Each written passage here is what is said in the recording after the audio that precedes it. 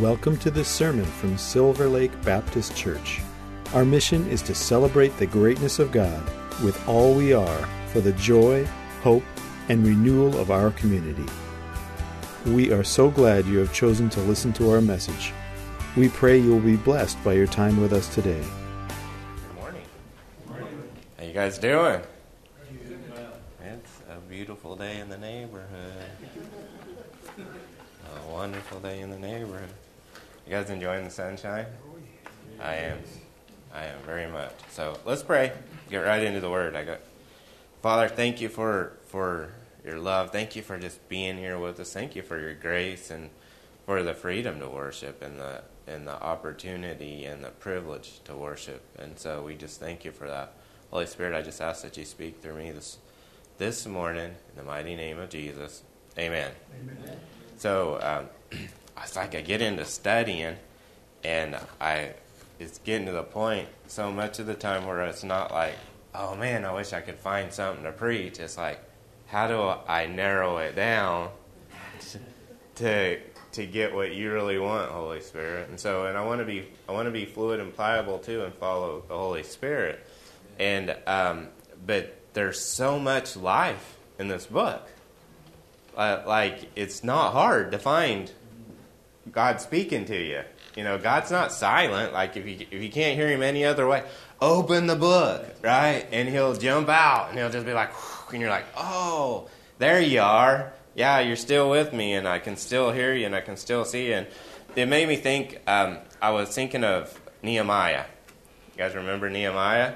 And so here, all the Israelites get carried into slavery, and they're in slavery, and then Nehemiah's got this vision to go build God's temple again. And so God put him in a position where he could request from the king something, and the king's like, okay, let's do it, right? That's pretty good favor, right? And so here he goes, and he goes back, and they build the temple back, and like when they got there was like a parade. Man, they just rolled out the red carpet, and they said, here, please do this. Not only that, we'll help you, and it was just easy. It's like a Disney movie where the princess is like skipping and everything's going around, and oh yeah, we're building this. This is easy, right? No, they literally had to work with one hand and have their M16s in the other, right? I guess they didn't have M16s, but if they would have, it'd have been like, yeah, can you imagine trying to build hammer? You know? I mean, that should have taken them like twice as long to build it, right? So much of the time we think God calls us to something and the rolled carpet's going to just flow out. We think that it's just going to be easy. And sometimes things aren't easy, but it doesn't mean they're not worth it. And sometimes when you get to the other end of it and you see, oh, wow, look what God did. He was with me every step of the way, and every challenge, every problem, everything that you face actually is a blessing and is part of your journey, and it's something we get to embrace, because as we embrace it, then one day we're going to look back and say, wow, God was with me.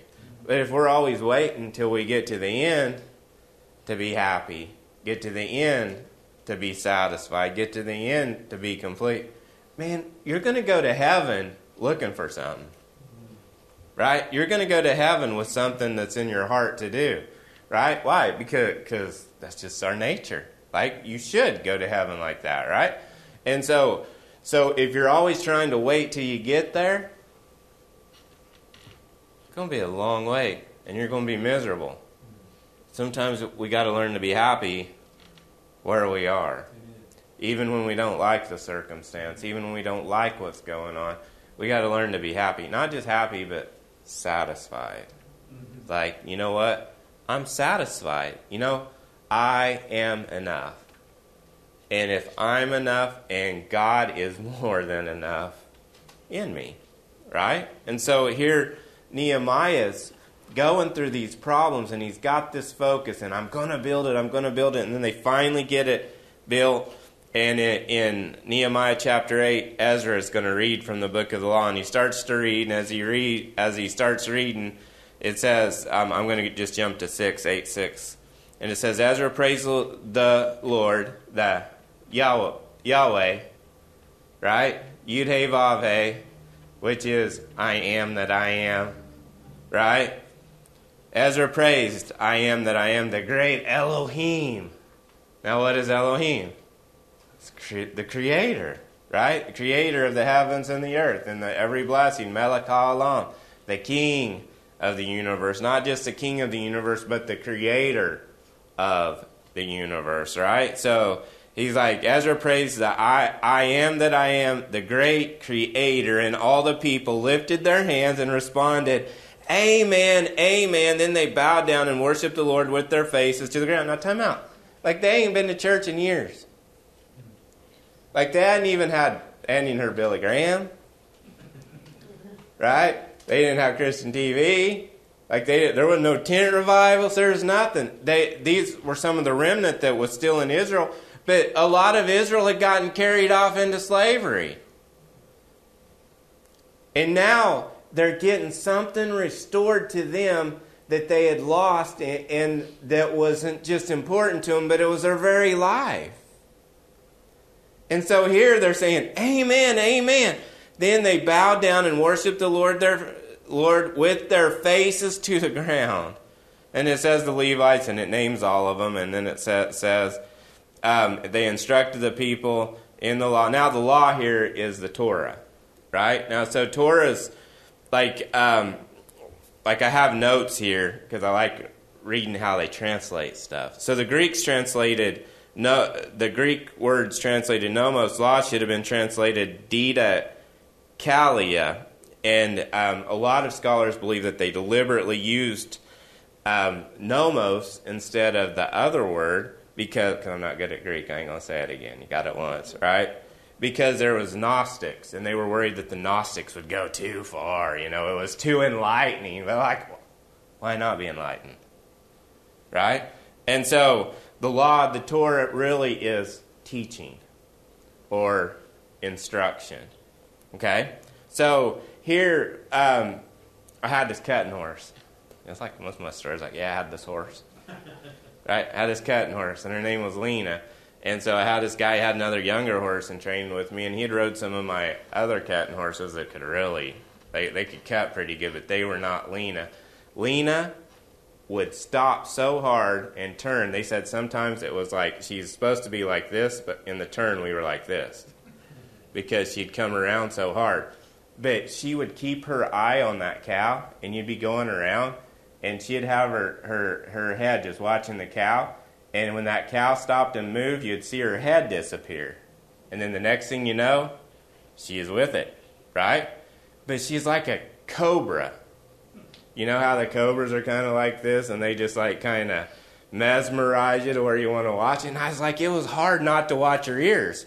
But the problem is when you're watching her ears, you're not watching the cow. And when you're not watching the cow, if you watch her ears, the next thing you know, you're going to be flying over those ears, right? So what I learned very quickly was I'm going to watch the cow. Like, I'm going to watch the cow, and I'm going to let her do her thing, and I'm going to feel and just move with her, and we're going to be one. And so we'd ride and stop, and man, she just would flow and move. And so my customer was watching me, and he's like, you know what? I'd like to ride that horse someday. And I was like, buddy, you ain't ready for this horse. He's like, well, don't you think you taught me good enough? I was like, you're not ready for this horse. And he goes, oh, please, please. And I was like, okay, well, this might be fun.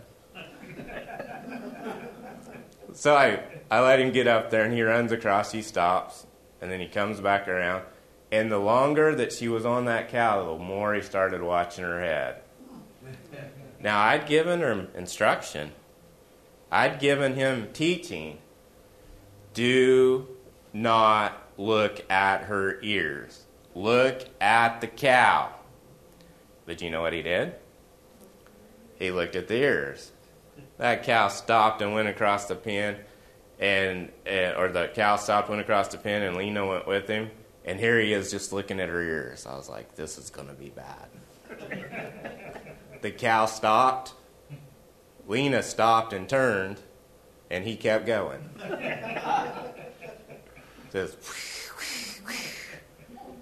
after I found out I didn't kill him, I was like, see, I told you.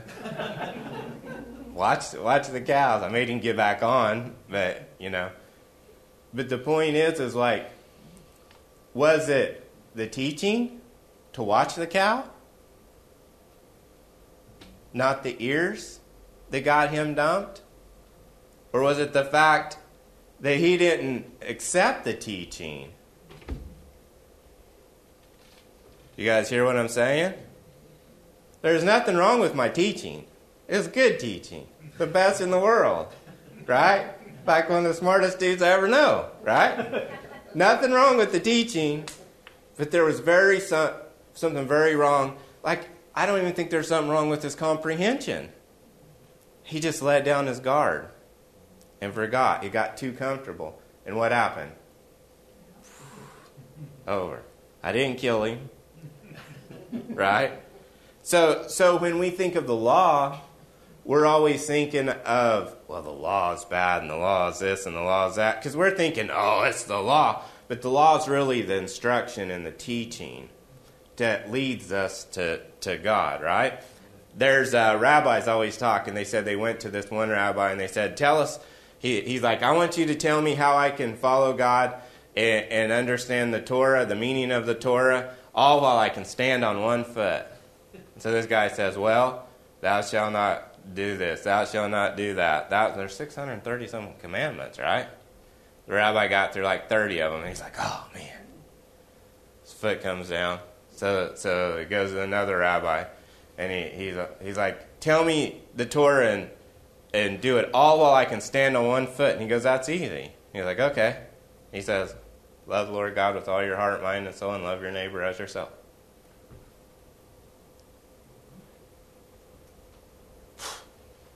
That's what Jesus taught, right? So he summed it up. What is the teaching? The teaching was never works-based, but always relationship-based. It always had to deal with what? With our relationship with God and our relationship with people. But if you make a cross like that, and it makes a cross, which I think is hilarious, right? Because the cross is an antidote for missing the mark, right? But if you make a cross, there's a center point. Guess where that center point is? You. That's you. That's you. How are you dealing with God? And how are you dealing with other people? That's it. And how are you dealing with yourself? Because if you ain't loving yourself, you ain't going to love other people either. Or you might love them like you love yourself, but you don't love yourself, so you're treating other people like you treat yourself. Just facts. And it's as simple as standing on one foot to get the answer. So here, he's like, they read from the book of the law of God, making it clear and giving the meaning so that the people could understand what was being read. They're like, let's make it clear. He's like, we got to get the hay down where the cows can eat it. It don't do no good in the hayloft, right? You'll starve your cows to death if all you do is leave it up there. Say, hey, here's the hay. The hay's up here, the hay's up here. But if they cannot get it and eat it and chew on it, you know cows chew their cud? And meditate on it. That's what the Word of God's made for, is for us to meditate and chew on it and think about it. Not just read through it, right? And so he's like, so that they can understand it. Then Nehemiah the governor, Ezra the priest and the scribe, and the Levites who were instructing the people said to them all, this day is sacred to the Lord your God. Do not mourn or weep, for all the people had been weeping as they listened to the words of the law. What they're saying? Where has this been our entire life? So what are they reading? They're reading the Torah. Well, what is the Torah? Right? They didn't have Matthew, Mark, Luke, and John yet. Right? They're living out literally the Bible right here. They're reading the Torah. Genesis, Exodus, Leviticus, Numbers, Deuteronomy. And they're hearing these stories. They're hearing about Abraham and how God blessed Abraham. They're hearing the story of Adam, and then they're hearing the story of how they come out of Egypt and how they come out of slavery and how God blessed them and how God had a call on their life and how they were a chosen people. Because to this point, they didn't feel like they were chosen. They had been rejected, and they had been tossed around, and they had been slaves in the very land that God gave them to be prospering in. So here they are, they're weeping and they're crying, and he's like, stop, don't mourn, this isn't a bad thing, man.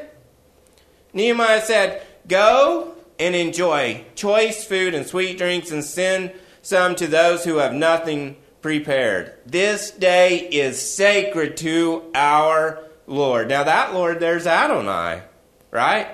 Do not grieve, for the joy of the Lord, of Yahweh, I am that I am, is your strength. Know what he's telling them? Don't weep. Yeah, it's been bad. Yeah, it's been hard. Yeah, you've messed up and your forefathers has messed up and it's been really bad. But I want you to just return to me. And when you return to me, guess what? My joy, the joy of the Lord, is your strength. What is the Lord? I am that I am. Not the joy of, oh, I'm going to put my hope in the fact that Jesus is coming back, and when he comes back, I got to argue, though, is it pre, mid, post, or is it just pan? Is it just going to all pan out? I don't know, but I'm going to put my hope on the rapture. Or I'm going to put my hope when I die and I go to heaven. Then I'm going to find peace. Then I'm going to find... No. It's not something that happens. If this just wouldn't have happened, then I'd have peace. Then I could have hope. Not putting your hope in the past. Not putting your hope in the future. If I could just get this house, or could just get this car, or if so-and-so would just love me, or if this could just happen, then I'll have joy. No. The joy of the I am that I am is your strength. What is he saying? It's that presence, that ever-present help in time of trouble. The Christ in us, the hope of glory, staying where we're at, being intentional where we're at, living life and enjoying life where are we at? Saying, you know what? The joy of the Lord is my strength. The kingdom of God is love, joy, like love, peace, and joy in the Holy Ghost, right? Something like that. Close. Check me. It's a little off, but close, right? Get the gist. Joy. It's his joy. Joy is different than happiness. Joy comes from the inside. Happiness is happenstance. Are you happy in your circumstance? You know you can have joy and happiness. When you have joy, you can't help but be happy. And so I want to have joy, and I want to rest, because the joy of the Lord is my strength. And so the Levites calmed all the people, saying, be still, for this day is sacred. Do not grieve. Then all the people went away to eat and drink, to send portions of food, and to celebrate with great joy, because they now understood the words that had been made known to them. See, they just didn't hear it. They heard it. It wasn't just something that kind of went out there, but it was something that went in here. And so now they went out, oh, I get it. It's the joy. It's not about the past, and it's not about where I'm going in the future, but right now I can have joy. And God's like, go party, man. Go to Outback. Go to Ruth's. Go to all these steakhouses. If you don't like steaks, I don't know. Go to the vegetable aisle at Safeway. But party up, man. Live however you want to live. I'm not judging here. Or go get tofu, right? I cut tofu off every week, and it's from horses. So I was just like, I don't know what kind of tofu you're eating, but I wouldn't eat that, right? So, but party up, live your life, right? And so, on the second day of the month, the heads of the family, along with the priests and Levites, gathered around Ezra, the scribe, to give attention to the words of the law. And they found written in the law, which the Lord had commanded through Moses, that the Israelites were to live in booths during the feast of the 7th month. So what's going on here? Like, what is the feast of the 7th month? Anybody know what that's called? It's called Sukkot. It's not. You got Sukkot? I got mine. No, that's not. It's summer anyway. We don't got our coats, right?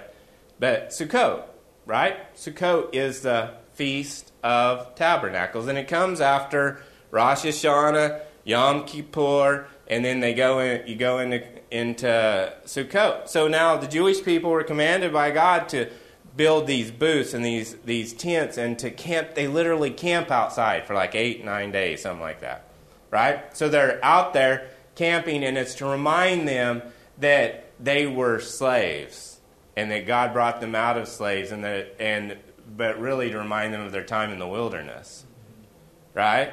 But really what it's meant to represent is that Jesus is the true tabernacle, and we're tabernacling with Jesus. That's what it means to me, right?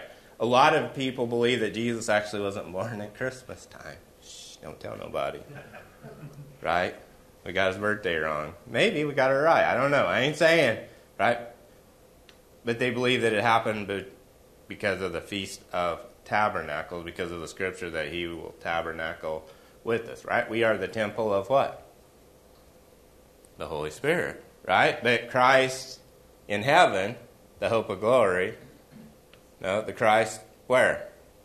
Christ in us, the hope of glory. So it's representing him tabernacling with it. And here is where I see a change starting to happen, because they go out to the hill country and bring back branches and olive and wild olive and myrtles and palms and shade trees to make booths, as it is written. So the people went out and brought back branches and built themselves booths on their own roofs, in their courtyards, in the courts of the house of God, and in the square by the water gate, and the one by the gate of Ephraim. The whole company had returned from exile, built booths, and lived in them from the days returned and lived in them. From the days, listen to this, from the days of Joshua, son of Nun, until that day, the Israelites had not celebrated it like this.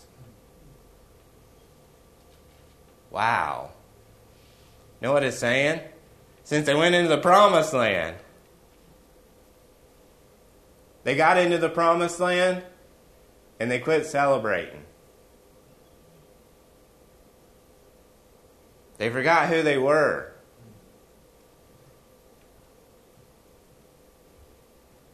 And now, after years of being captive and being slaves, now they're finally getting to celebrate it, and their joy was very great. And then it said, day after day, from the first day to the last, Ezra read from the book of the law of God.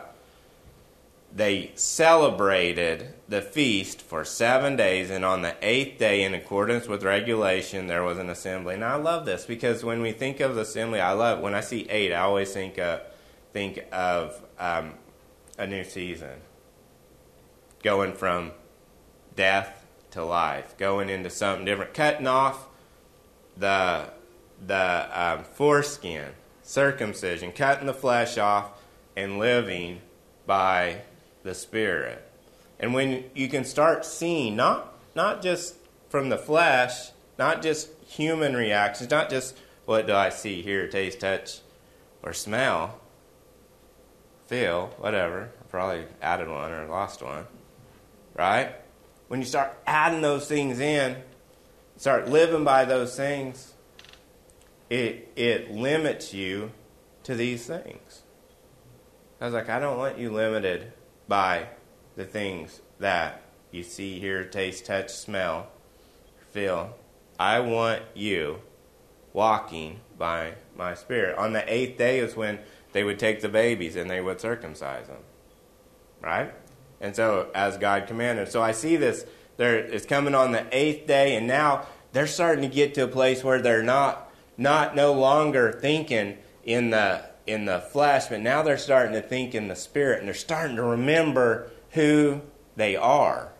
And so here is Ezra, and it says this: on the 24th day of the same month, Israelites gathered together, fasting and wearing sackcloth and having dust on their heads. Those of Israelite descent had separated themselves from all the foreigners. See, now it's getting serious, because they're like, you know what? We're going to separate from everything that's foreign to God.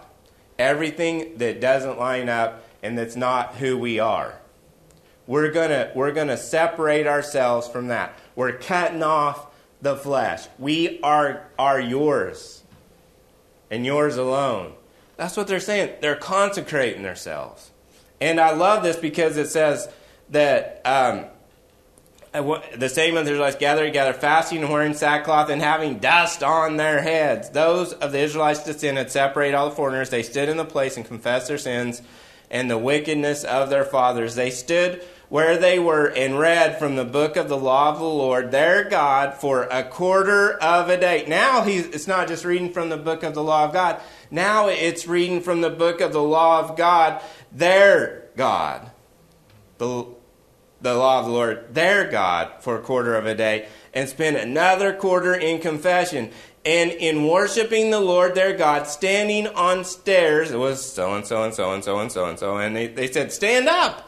Praise the Lord your God, who is everlasting to everlasting. Now, this is a revival happening. This isn't just a revival, it's a renewal that's happening in their lives. For a quarter of the day, they were reading Scripture. We can barely do 5 minutes.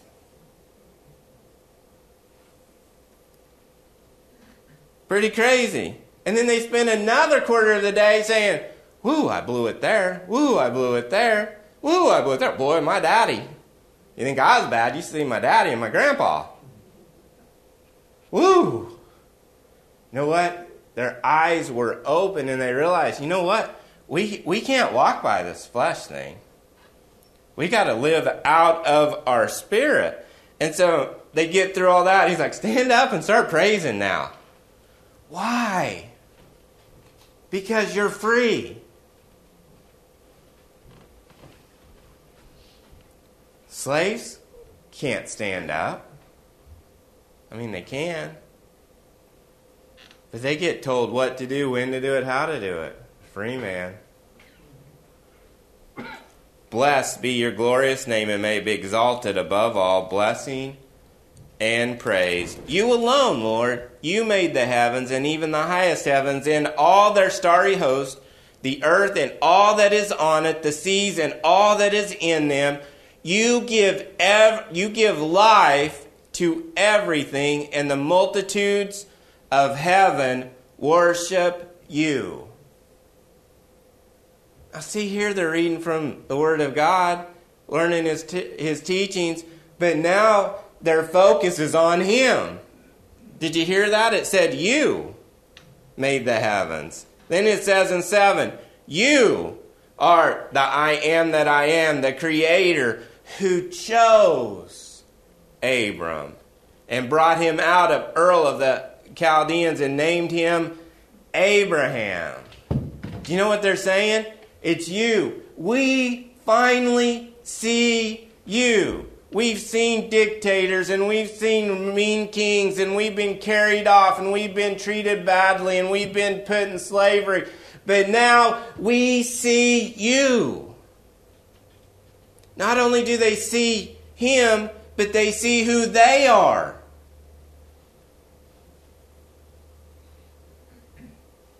You found His heart faithful to you. And you made a covenant with Him to give His descendants the land of the Canaanites and Hittites and all the otherites. You have kept your promise because you are righteous.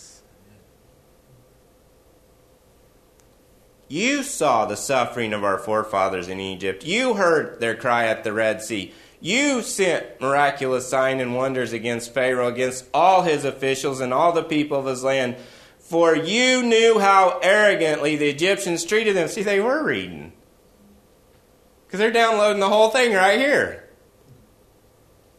You made a name for yourself which remains to this day. You divided the sea before them so that they passed through it on dry ground, but you hurled their pursuers into the depths like a stone into the mighty waters. By day you led them with a pillar of cloud, and by night with a pillar of fire to give them light on the way they were to take. What's going on? These are slaves again.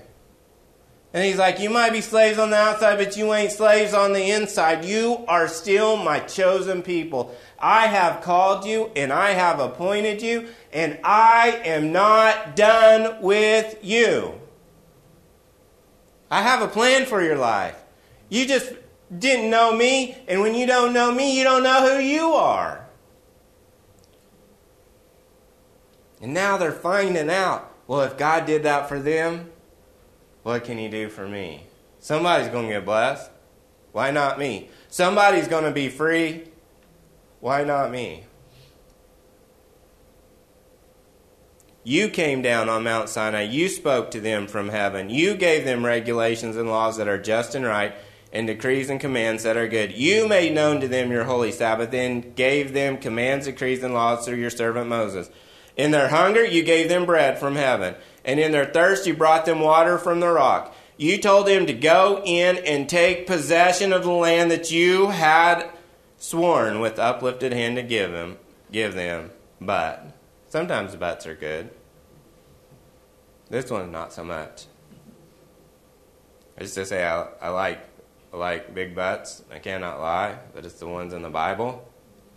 I'm looking for God's butt.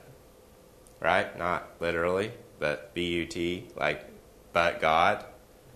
But I don't want, but they. But they, our forefathers, became arrogant and stiff-necked and did not obey your commands. They refused to listen and failed to remember the miracles you performed among them. They become stiff-necked and in their rebellion appointed a leader. You know his name? Saul. In order to return to their slavery. And you know what? They chose after their flesh. They chose their leader after their flesh. And you know what happened? Brought them back into slavery. They didn't listen to God. So I'm more than enough. I'll be yours. No, we need a man. It's like the man at the pool of Bethsaida. Why are you here? I have no man. We're always looking for a man. I mean, not literally, but you know what I mean. Always need a person, human being, to help us. Isn't God enough? Is he? Is he or isn't he? Like he can create the universe and the stars and the sun and the moon and everything around us. But is he enough for us in our lives? In our extraordinary, everyday lives? They didn't listen. It's like the guy didn't listen to my teachings and ended up doing somersaults over the head of that horse. It wasn't the law or the teachings that did it to him. They didn't listen. They didn't hear. They didn't get it put in their heart. And they failed to remember. Remember what? Remember who they are. Who are you? Well, I'm a son of God. I'm created in his image. I'm joint heirs with Jesus. I don't know what you're looking at.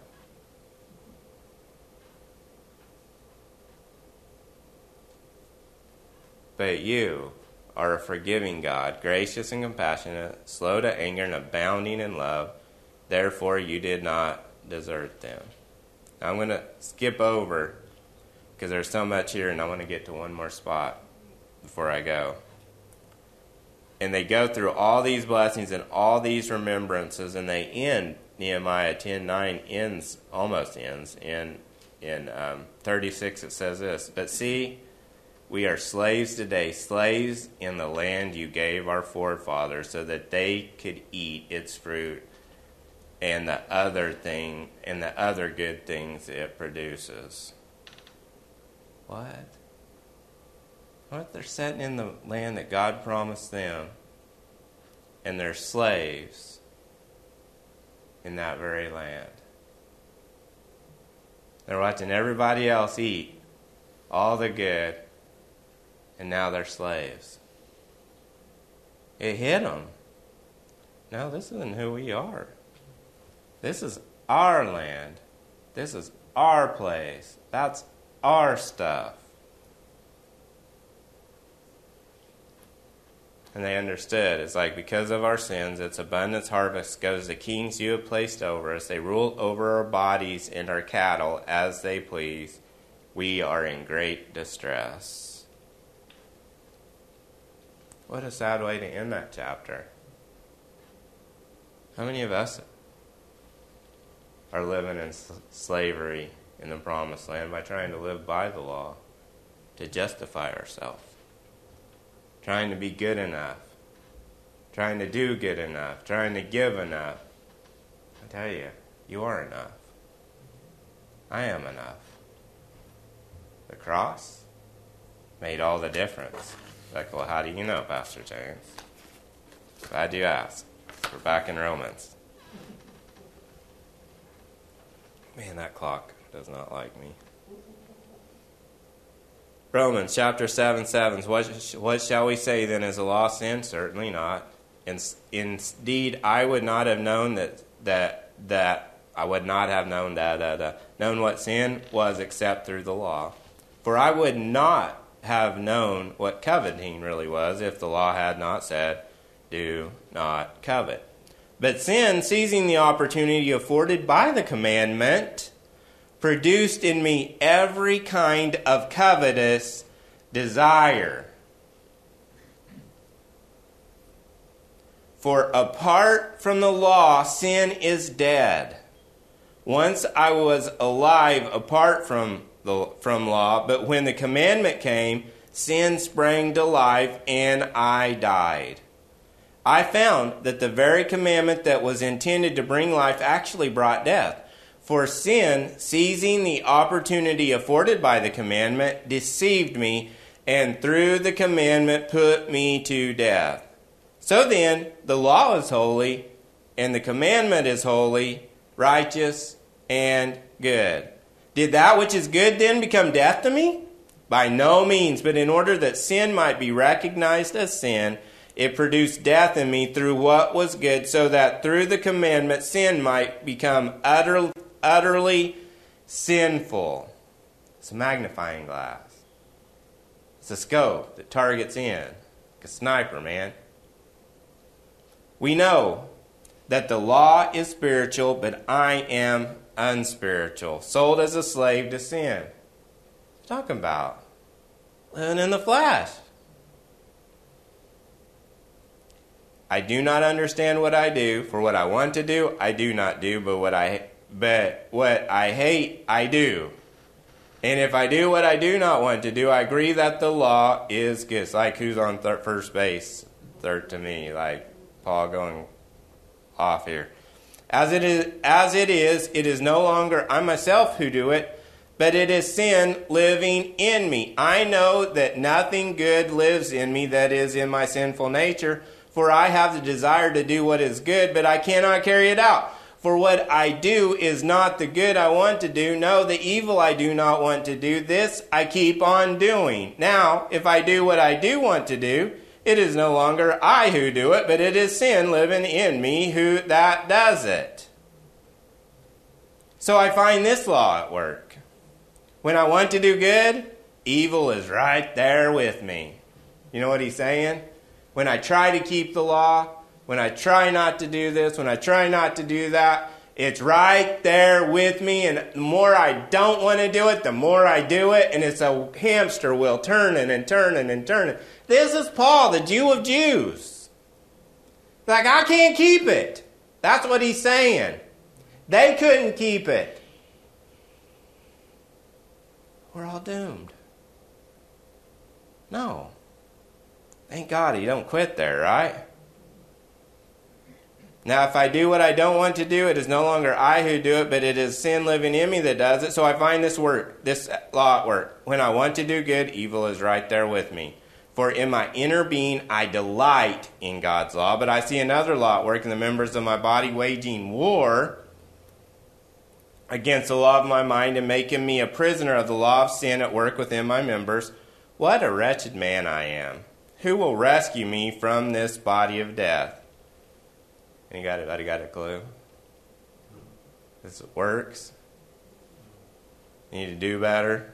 Just buck up, buddy. What's the matter with you? Don't you? You need to read the Bible more. You need to pray more. Maybe you need to fast a little. You need to get it together. Don't you know you got to write a lot of this book? No, it says, thanks be to God through Jesus Christ our Lord.